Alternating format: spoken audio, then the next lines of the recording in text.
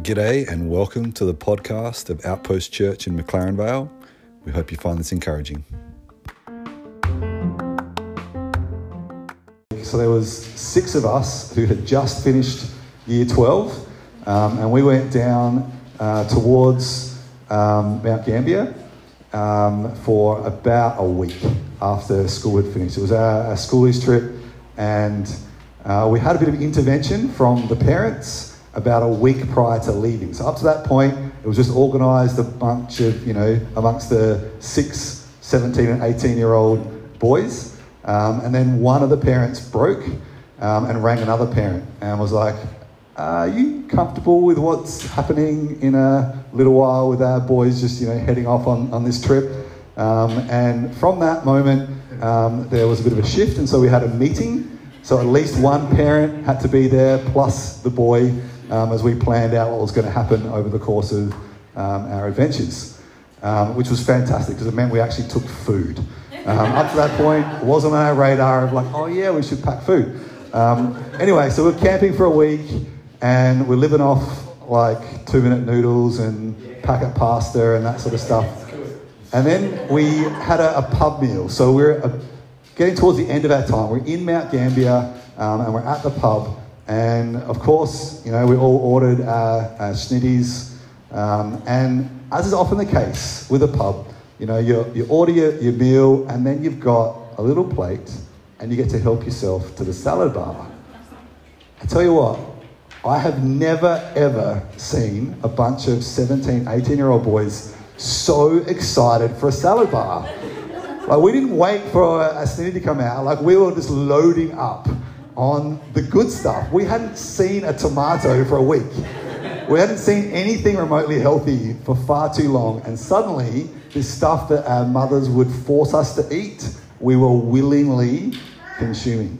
Interesting how things change based on our circumstances. Our tastes are not a constant thing. Can anyone here, including those down the front, can anyone think of something that they used to like, food-wise, which they don't like anymore? Couple of hands. Something that you used to enjoy to eating and now you don't like it anymore. Has anyone got any of those? I can see a few hands going up. Definitely. What about the other way around? Stuff that you didn't like and now you absolutely love it. A few of you. Well, I've got a couple that we're going to put up on the screen. So here is my top 10 of things that I loved when I was in primary school, which I don't love anymore. So, number 1, macaroni and cheese. My kids love it. All my kids, except for Zip, love mac and cheese. Number 2, plastic cheese. I loved it. I don't know if you're noticing a theme, but it continues to number 3.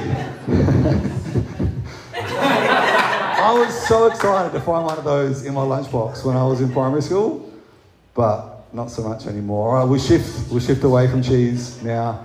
Number 4. The word spaghetti, now I don't think of that. Whereas growing up, that was all I thought of, was spaghetti. But now, thanks to Christy, it's something that I can't call spag bowl. Definitely spaghetti bolognese, isn't that, Christy? Yes. Number 5. Those ones. Used to be very excited seeing those at a party. Not anymore. Number 6. Fish fingers. I was talking about those with someone fairly recently, but used to absolutely love them. No, not so much anymore. No judgment, by the way, because there are definitely some very kiddie things that I do still like. So if there's any of these you like, you're older, and you're like, I still love those, no judgment, just pointing out that things change. Number 7. Those marshmallow things. I don't know, I don't get excited when I see those anymore. I used to get very excited when I saw those. Number 8, Pop-Tarts. That may have been high school, because I reckon they launched in Australia as a really big deal about when I started high school, and I was so excited. I thought they were absolutely delicious. Don't like them anymore. I don't mind donuts so much, but something about Coles, Woolies, donuts just doesn't get me. And then an old classic at the show, nothing's more exciting than Fairy Floss. But things change. Our tastes are not a constant thing. I don't have the other top 10. But Christy was one who, like, had a bunch of friends who were really into olives. This is going back a fair way. And decided she wanted to learn to like olives.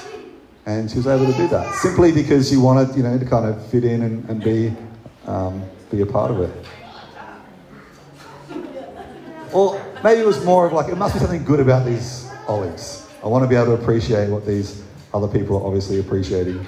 And so she got into it. So it is interesting how our tastes do change and evolve over time. And sometimes there are things that are out of our control with that, but there's definitely a measure of control that we have when it comes to our own tastes. And it is an interesting thing about what we eat and how that impacts on other areas of our life. So I remember going through a bit of a phase where I was just feeling sick every single footy training. And it's like, so I would vomit sometimes. So at footy, I'd vomit or just feel really, really bad.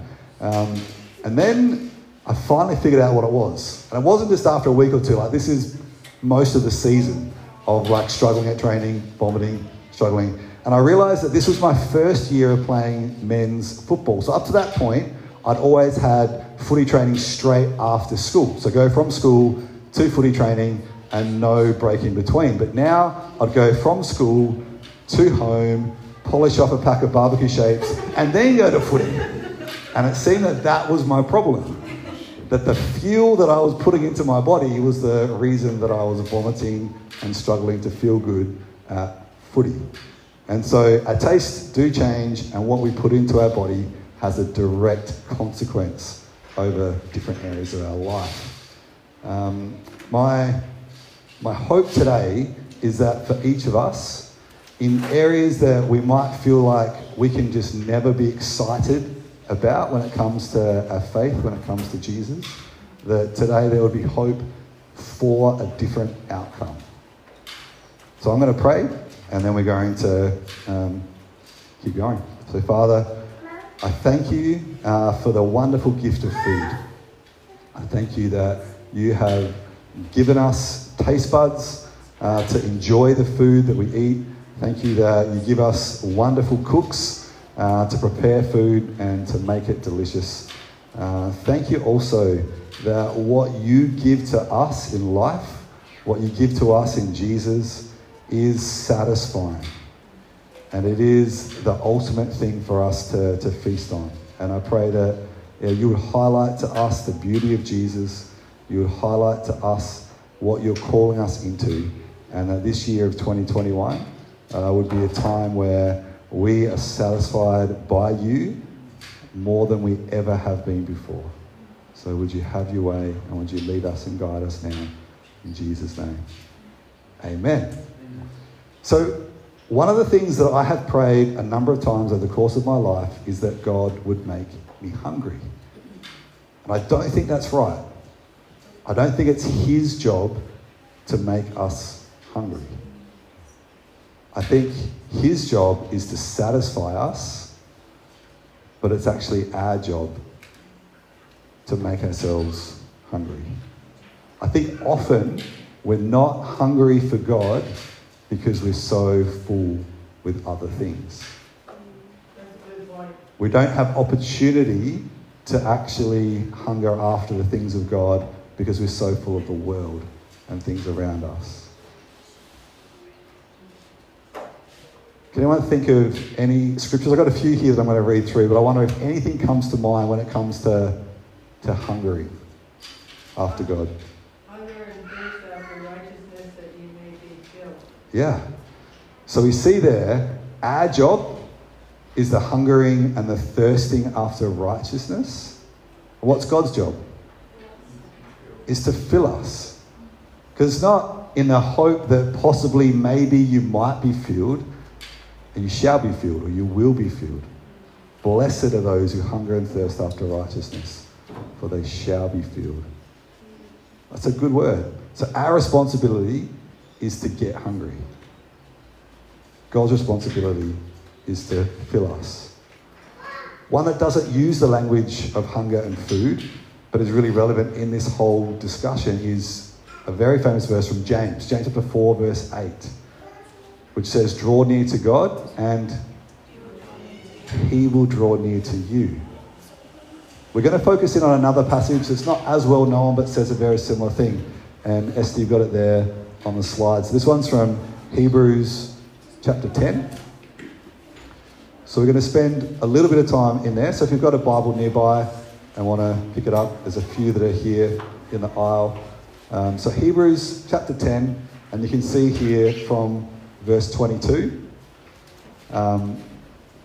where it says, let us draw near with a true heart in full assurance of faith, with our hearts sprinkled clean from an evil conscience and our bodies washed in pure water. So we are given this invitation to draw near. And I'm going to back it up and read the verses previous to this. So our responsibility is to draw near. But let's have a look at why. Good work, Brandon. Yeah, nice work. So we're going to go back to verse 19 now. So Hebrews chapter 10 from verse 19. Therefore, brothers and sisters, since we have boldness to enter the sanctuary through the blood of Jesus, he has inaugurated for us a new and living way through the curtain, that is, through his flesh. So some key takeaways from there. We have boldness. We have boldness to enter the sanctuary. Some translations say enter the most holy place. So we have boldness. How? By the blood of Jesus. For what he has done for us. He has inaugurated for us a new and living way through the curtain, that is through his flesh. And since we have a great high priest over the house of God, now we go into what we read before, which is up on the screen. Let us draw near with a true heart in full assurance of faith. And again, the things that he has done are mentioned at the end. Hearts sprinkled clean. So we're in a time in history where we get to choose. And I wonder, is there anyone here who would like to have a more intimate relationship with Jesus than they do currently? I would. I would like to have a more intimate relationship with Jesus than I do currently. I'd like to be closer to him. We're in a time of history where we actually have a say over our level of intimacy with him. It's not him deciding about our level of intimacy with him. He has done all the setup. So he's the one who's established everything. He came to us. We've just celebrated that. We talk about Emmanuel, God with us, at Christmas. And it doesn't just end at Christmas. It is always true, God with us. He came to us. He's the one that made the giant leap across something we could never cross on our own. So he has come to us. He has paid the price. He has set things up and established things so that we can be in right relationship with him. And so we can live with him. But what he hasn't done is twisted our arm and forced us into a close relationship with him.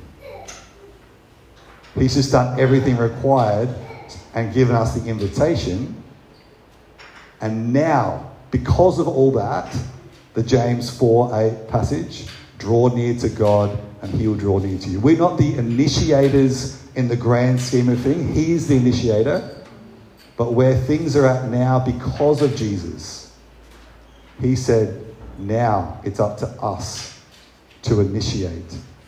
And our initiating is just accepting what he has done for us. Knowing that, he will draw near to you. The moment that we incline ourselves to him, the moment that we draw near to him, we find that he is near us. We're going to flick over to Psalm 24, where verse 3, we've got this one on the slide as well. Verse 3 of Psalm 24 asks, who may ascend the mountain of the Lord? Who may stand in his holy place. So this is a question of intimacy. Who can be in that place of intimacy with the Lord? And then we get this answer. The one who has clean hands and a pure heart, who has not appealed to what is false, and who has not sworn deceitfully. He will receive blessing from the Lord and righteousness from the God of his salvation. Clean hands, pure heart, not swearing by what is false, not appealing to what is false, not swearing deceitfully. It's Jesus. These all describe Jesus. He will receive blessing from the Lord and righteousness from the God of his salvation. That verse 4, the clean hands, like to never do the wrong thing. The pure heart, to always have the right motive. It's Jesus. Jesus always did the right thing, always had the right motive, who has not appealed to what is false. If you're in trouble, who do you cry out to? And this is one for me.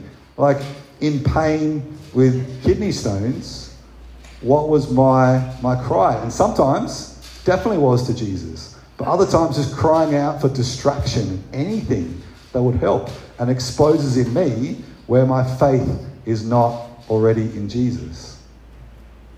What do we appeal to other than Jesus himself? And it was not sworn deceitfully. A big one about swearing deceitfully is not telling the truth, not being open and honest about where we struggle and where we fail. And I think for all of us, we need those people that we are just completely open and honest with. And we share our struggles. We share where we've failed. But as we read through these things describe Jesus. But then you get to verse 6. Such is the generation of those who inquire of him, who seek the face of the God of Jacob.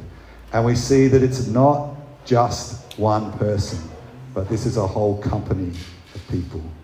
So it is Jesus who has earned it from his own merit. It's Jesus that has done the work and has never done anything wrong, always with the right motives, and has always gone to God. But we get called up into this. We get brought into this by his grace. And the thing that we can actually do about this, the thing that we have control over, verse 4, clean hands and a pure heart, that's all his grace. For us to do the right thing and have the right motives, that is his grace at work in and through us. But we can control the not appealing to what is false. We can control that whole thing of idols in our life that we put in God's place.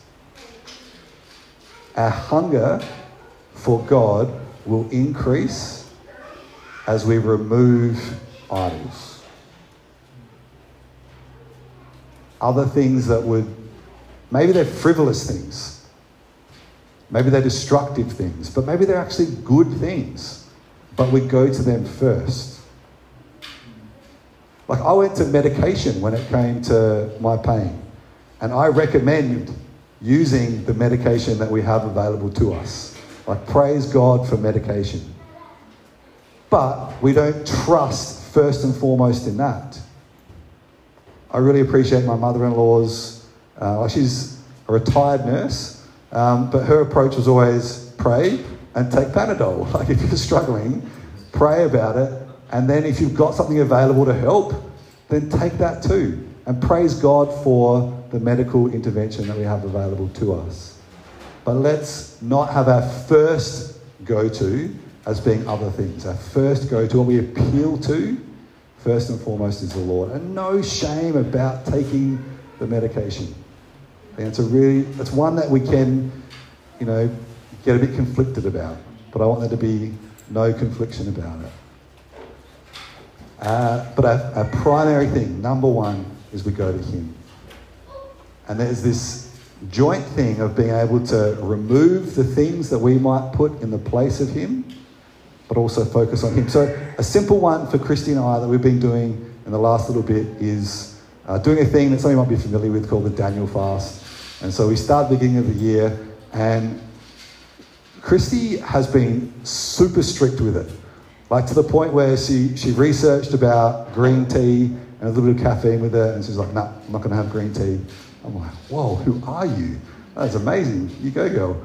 I haven't been as strict, mostly because of the kidney stones and just a few associated things like thrown on top of those, but chose to say no to food, to sugar and to meat and to other things that would be, a bit of a source of comfort in order to prioritize our relationship with him. And one thing that we've put in has been a really simple one, but just a 10-minute prayer time together each day.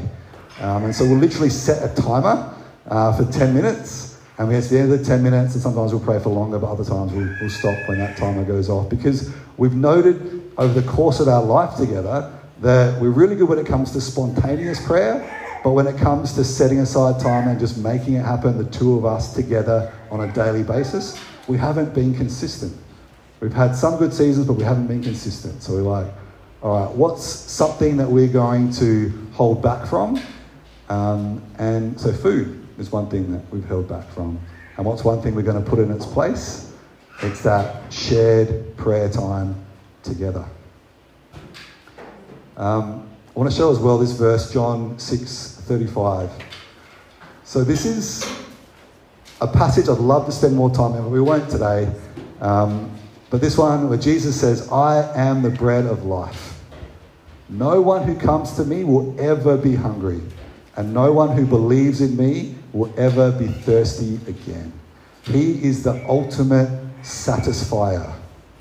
There's about 6 verses in a row in this passage where he says to eat his flesh.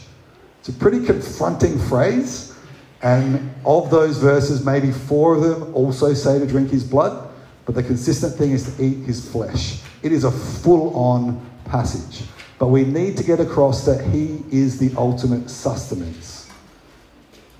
We are to depend upon him more than we depend upon anything else. So more than we depend upon food, more than we depend upon medication, more than we depend upon whatever is our go-to, we need to depend upon him. We look to him first. We are not responsible for the filling. He does that. He just needs something to fill. We're going to have a little bit of time just to chat with people around us. And I simply want to give you a couple of challenges. I had fun wording these ones. So 2 strategies to create spiritual hunger. So Jesus promises that hunger will be filled. So first one is to fast from fruitless frivolity to foster Father-focused fellowship. So what's your default thing to do when you have some time? If you find yourself with a bit of extra time that you didn't expect, what do? What's your default thing to do? So it might be screen time, whatever it looks like for you, of an evening would be a classic one. And to go, no, I'm actually going to read through the Gospels or read through Paul's letters or the New Testament. I'm actually going to sit down with somebody or call someone and we're going to pray for 5 minutes. But just to switch out something that's a bit of a default thing to do with something that will help to create that hunger. And when it comes to creating hunger, so 3 quick tips for creating hunger. Because often you start doing something and you get discouraged quite quickly. But 3 really simple tips are: 1, get around other people that are into it. So like with the olives, find other people, like say you've got, it's the scriptures. Like that's something that you just don't feel any desire to do. You feel like you should do it, but you're not currently feeling any desire to read the Bible. Find some other people that are into it already. Get around them our hunger increases as we're around other hungry people. So someone else's passion will rub off on you. So get around others. And if you don't have obvious access to friends that are into this sort of stuff, then things like podcasts, YouTube videos of people who are hungry, that will have a similar impact. But just seeing that hunger in others in a consistent sense will have an impact upon you. Another one is, if you're going, we'll just stick with the Bible.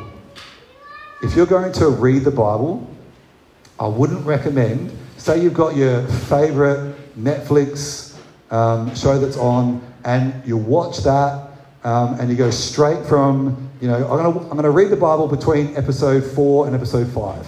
And you're so full from episode 4 of what you've just been watching, it's unlikely you're going to be captivated by what you're reading on a page in front of you. Read it when you're hungry. Read it when there's a bit of space in your soul. If your soul is full of something else, and then you try reading it, I'm not saying it's not going to be something that satisfies you, but it is less likely because you're already filled with something. Like if you were to put a steak in front of me most of the time, I'd be like, yes, I would love to eat this steak. Right now, I'd be like, no, I'm not going to eat it. I'm not allowed to. It's not on the Daniel fast. But if I had just come off an actual fast of not eating any food and you put a steak in front of me, I'm like, I can't eat that yet. If I had just stuffed myself with junk and you put a steak in front of me, I'm not going to want it either. It's only good if I've got an appetite. So there needs to be some space in our soul if we're going to actually be able to receive what God has for us. So get around others that are into it, ensure that you're hungry when you try it, and start with regular, moderate consumption. If you haven't been reading your Bible, trying to start with reading the Bible in 90 days, it's probably going to be a box-ticking exercise. It's not going to be a feast for your soul. Starting with, I'm going to do a particular passage of Scripture is likely to be much more effective. And a regular consumption. Get around others that are into it, ensure you're hungry when you try it, and start with regular, moderate consumption. If Christy had just shoved her face with olives, that's unlikely to get a long way. But having a couple of olives on a regular basis goes much further. And there's carry across when it comes to these principles in our relationship with the Lord. So fast from fruitless frivolity to foster father-focused fellowship. And pause predominant ponderings to produce prayer prompts. Whatever for you is your default thing to think about, it can actually become a prayer prompt. I had someone say to me 20 odd years ago, every time you brush your teeth, pray for God's kingdom to come in Morocco. I haven't done it. I've got to confess, every time I brush my teeth, I have failed to do that. But I have sometimes. Brushing my teeth, sometimes it comes into mind over these last 20 years to pray for God's kingdom to come in Morocco. Simply because he put it out there and it's stuck. But what if for me, often it's work. I just think about work stuff and that is my default go-to in my mind. But what if I then started to pray for my colleagues? That's a game changer. I go from something that could cause stress within me to actually doing something that is very fruitful because I'm praying God's blessing upon others. My mind and my soul is shifted as well into thinking about others and not just myself. But just encourage you with these two things. It might be that one of them stands out to you. You like F's more than P's, I don't know. But I just encourage you to take a couple of minutes to chat with one or two other people that are around you and to make a bit of a plan. We'd love to do something as a church in the next little while, but don't wait for that. Start something yourself where you make a choice, and I encourage you to start that today. So I'll pray, and then I might just open up for questions. I don't know if I've been that clear, and then we'll go for it. So Father, we thank you that you are enough. We thank you that you are the one who truly satisfies. And I pray that we would look to you for that. I pray that you would reveal things to each of us that would be helpful to put aside completely or to reduce their impact on our life in order to focus more on you and to receive what you have for us. So would this time be fruitful as we pray for one another? In Jesus' name, amen.